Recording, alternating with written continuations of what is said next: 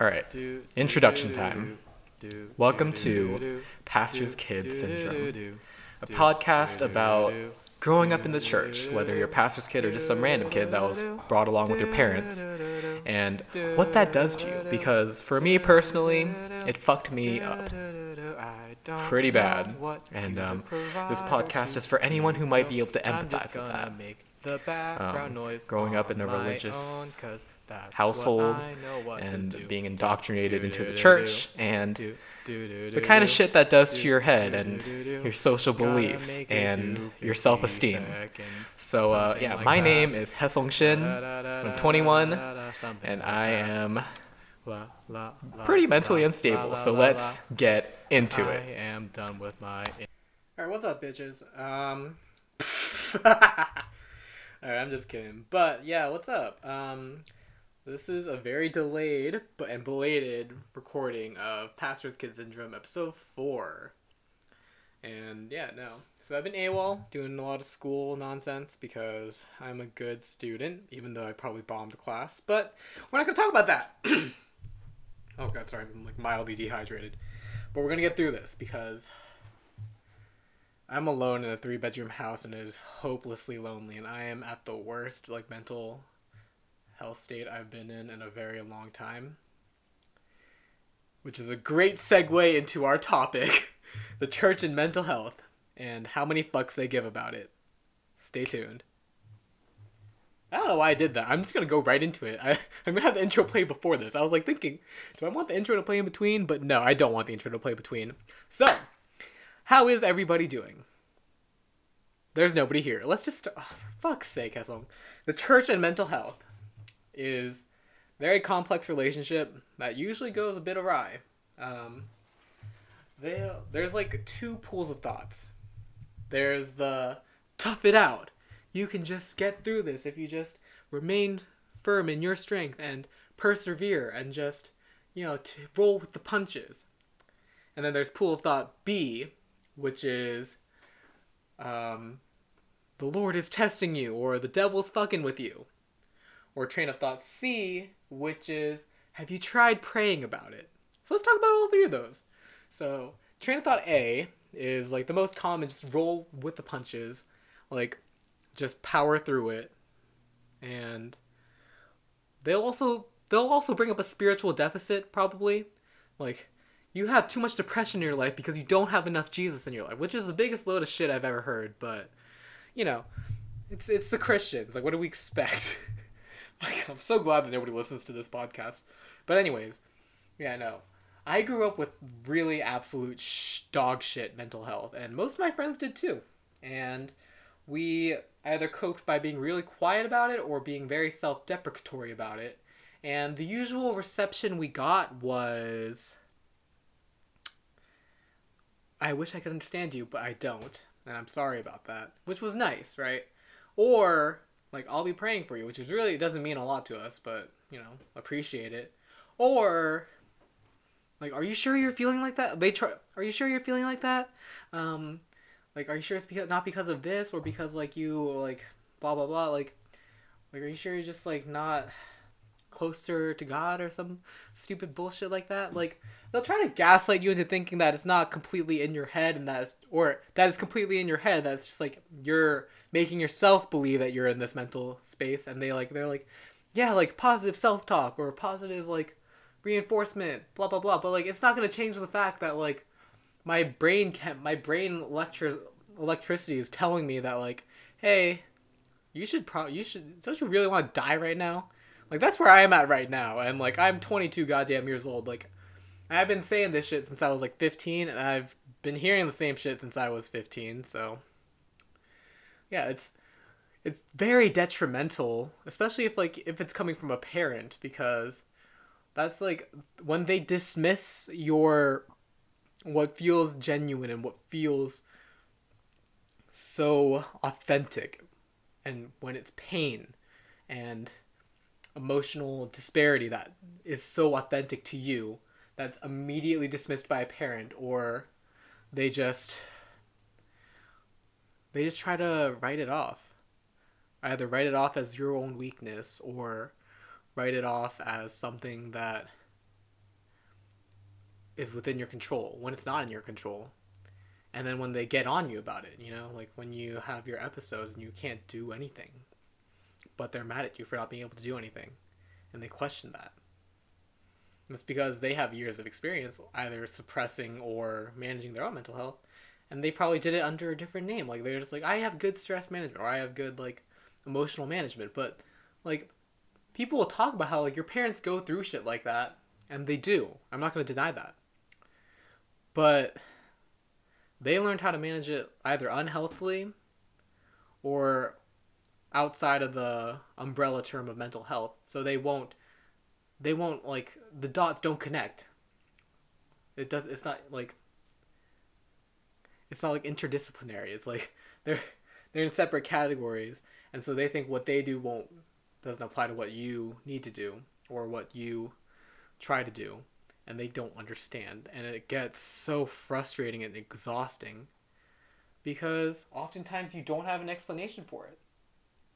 Oftentimes I don't have an explanation for my poor mental health, or I didn't when I was younger. Now I do.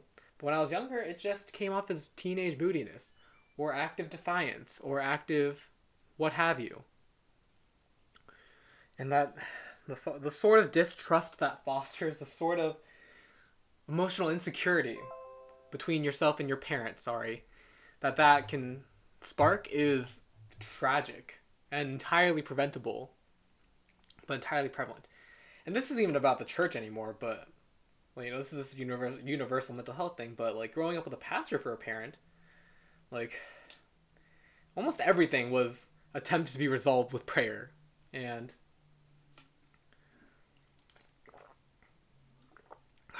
by my own strength, which is ironic considering that, like, 90% of the Christian ministry is about how we can't do anything by our own strength and we have to do it by God's strength. And it's just that thing. It's that image thing I talked about before. How pastors preserve their image and how their families reflect them as parents, as spouses, and as influences in the lives of those around them. And so when you are miserable and when you can't pay attention in church and when you are snappy and rude, quote unquote rude, they are more concerned about how it reflects on them and their credibility and their competence as a parent and as a pastor. And yeah, seeing that active disconnect, I was lucky to have a father that wasn't like that, but being friends with a bunch of pastors' kids and seeing that disconnect between them and their parents, being the person that they went to, it's unbelievably humbling and heartbreaking and a reflection of the values of the culture today. About self-image, about the hustle, about being perceived, and the lengths one will go to control that perception.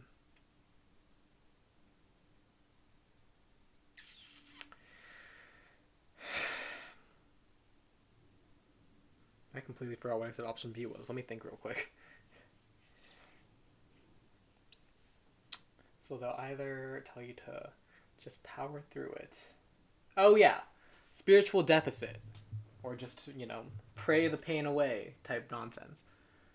It's very interesting how church people will fall back on prayer as a last resort and as a first line of assault against any given problem. And in one sense, it's admirable that they do that, but in the other sense, it can be demeaning. Because when you go to someone for their help, it means that you trust them enough. It means that you have faith in their ability to provide counsel to you. And more often than not, in the case of mental health, you will get dismissed with I'll pray about it for you, or like, I'm sorry, you should pray about that, or judgment. Or the classic, like, what do you have to worry about? Or what do you have to be sad about? And it does, a lot of these topics I talk about link up with each other because it's difficult to find anybody to confide in that isn't your age and that you can't trust to keep it a secret, because when you tell an adult, the chances are, unless like they're, no, even if they're a pastor or the pastor's wife or husband, wink wink, unless it's, yeah, no, literally, if you tell an adult, specifically in the Korean Baptist Church, they will use your poor state of mind as a mode of comparison for their child or for themselves. As someone to use you as someone to lord themselves over for their perceived superiority. More often than not. Or for their child's superiority to you. I've experienced that. I have countless friends who've experienced that. People in the churches who are like, why can't you, to hear your parent tell you, why can't you be more like so-and-so's kid? Like I said, I didn't have that, but I feel like I'm just flexing my okay parentage, but it's just hard. It's hard to see. It's hard to hear. It's hard to be the one that they're comparing them to, knowing about my flaws, knowing about my vulnerability and my inability to be perceived as vulnerable, and my struggle with commitment, with intimacy, with literally everything, and to be a model of perfection for some parents, for their kids. How fucked up is that? How much more fucked up can you get than to take the trust of somebody going to you for help and to either use it as a way to prove to nobody but yourself of your own moral and spiritual, quote unquote, spiritual superiority over what's usually a child, or to use their vulnerability, their whatever they confess to you, as a mode of comparison, as a mode of either diminishing one child or to raise one above the other. How fucked up is that?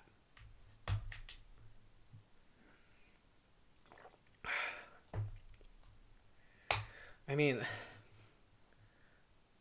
in the previous thing I mentioned, the previous option I mentioned, the one where it's just either sweep your mental health under the rug or just roll with the punches. It's like the no fucks given route about mental health. But this second one, option B, the one where you're used as a juxtaposition, or where you're just judged. That's when too many fucks are given about mental health because of stigma. Because so many people are so used to seeing it as a weakness.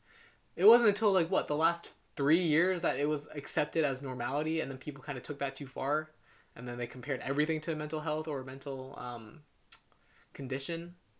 But regardless, it's just, I don't know why it has to be in such extremes, but regardless, stigma against mental health is so powerful in families, in churches.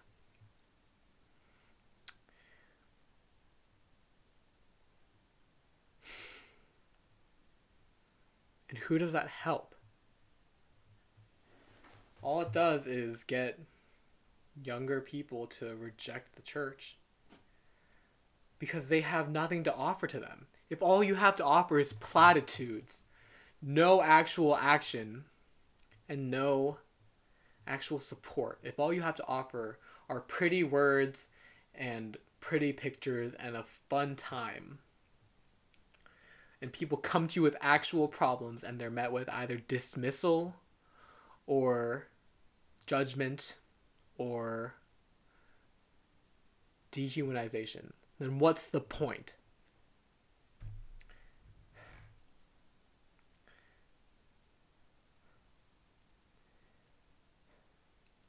I think there's maybe 3 people at my church that know about my last suicide attempt. Even though, for all intents and purposes, actually, wait, trigger warning, suicide. For all intents and purposes, the events of my last suicide attempt could be considered a modern miracle. Or at the very least, an intervention from God. But I don't think I'll ever bring it up to anybody because of that fear and of that knowingness of their response. Of knowing that what I'm going to hear back is, I can't believe you tried to do that. Or why did you try to do that? Or did you think about me or so-and-so or blank, blank, blank, what have you? Or being treated like being stepped around eggshells on. Wait, I think I said that wrong. People having to walk on eggshells around you.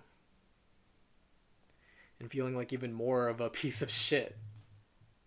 That has to be baby. That's fragile. That's broken. Or waiting to be broken. It's knowing that might be the response that prevents me from telling them about what I consider a miracle. Because all I had was a fucking knife. I drew a line across the length of my wrist, both wrists. And I drew a little dot on my jugular where I would need a puncture. I bought a military grade knife that I knew that I threw through a wooden door, clean through a wooden door. I knew it would do the job. I knew exactly what to cut in what order and how to do it, when to do it. I had a note. I had a will. I was so ready. And when I went to make the first cut, my arm cramped out of nowhere. It might have just been because of how hard I was gripping the knife, but I've never had issues with cramps. I've never had a forearm cramp in my life. And a part of me does think that might be a miracle. That might have been God's intervention. But I will never in my life tell that to another Christian because the Christians I've met would be ruthless about it. And I know that's hypocritical of me to fear the way I would be perceived by fellow Christians. And I guess that makes me more of a Christian than I ever wanted to be. But that's there. It's not a matter of me wanting to raise the perception, raise my social level by refusing to talk about it, or being afraid of my social level standing being lowered because of talking about it. It's just a matter of, I'm not even afraid of their reactions. It's just a matter of, it's not worth, the cost to gain is not worth it. More often than not, they're already delusional enough to believe in a lot of things. And one story about a perceived miracle won't heighten or lower their belief, so why bother? Is where I'm usually at.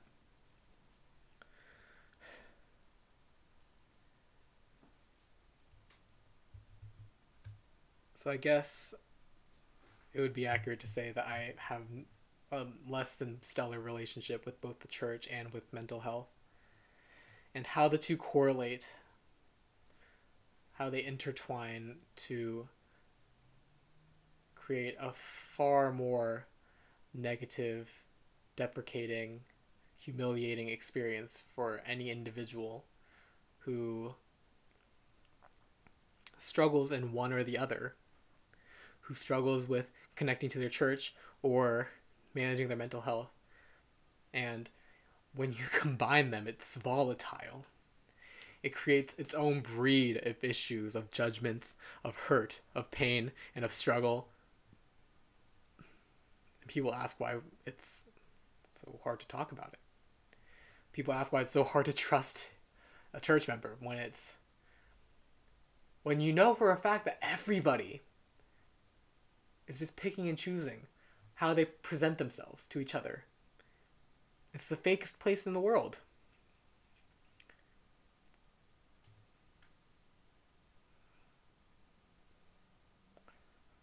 And it requires so much courage and structure and wholeness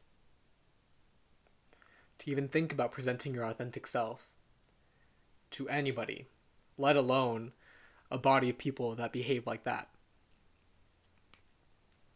It's something I took initiative to start doing, to be as true to my authentic self as possible.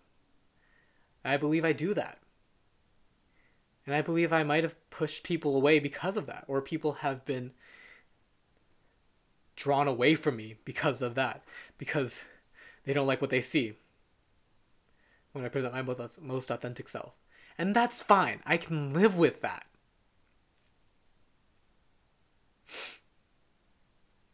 But there are lines even the most experienced, comfortable, self-sufficient, and self-confident people will not cross. I suppose that's just human of them. I suppose it's just a matter of creation. Or maybe I'm just a coward, hiding behind a computer and a microphone. But regardless,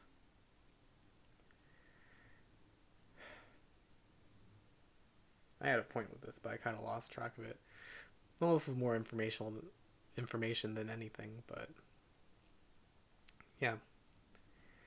That's about the hottest take I can give on the church and mental health. The church and its people. How they act, how they react. What goes unsaid, what's whispered under breaths.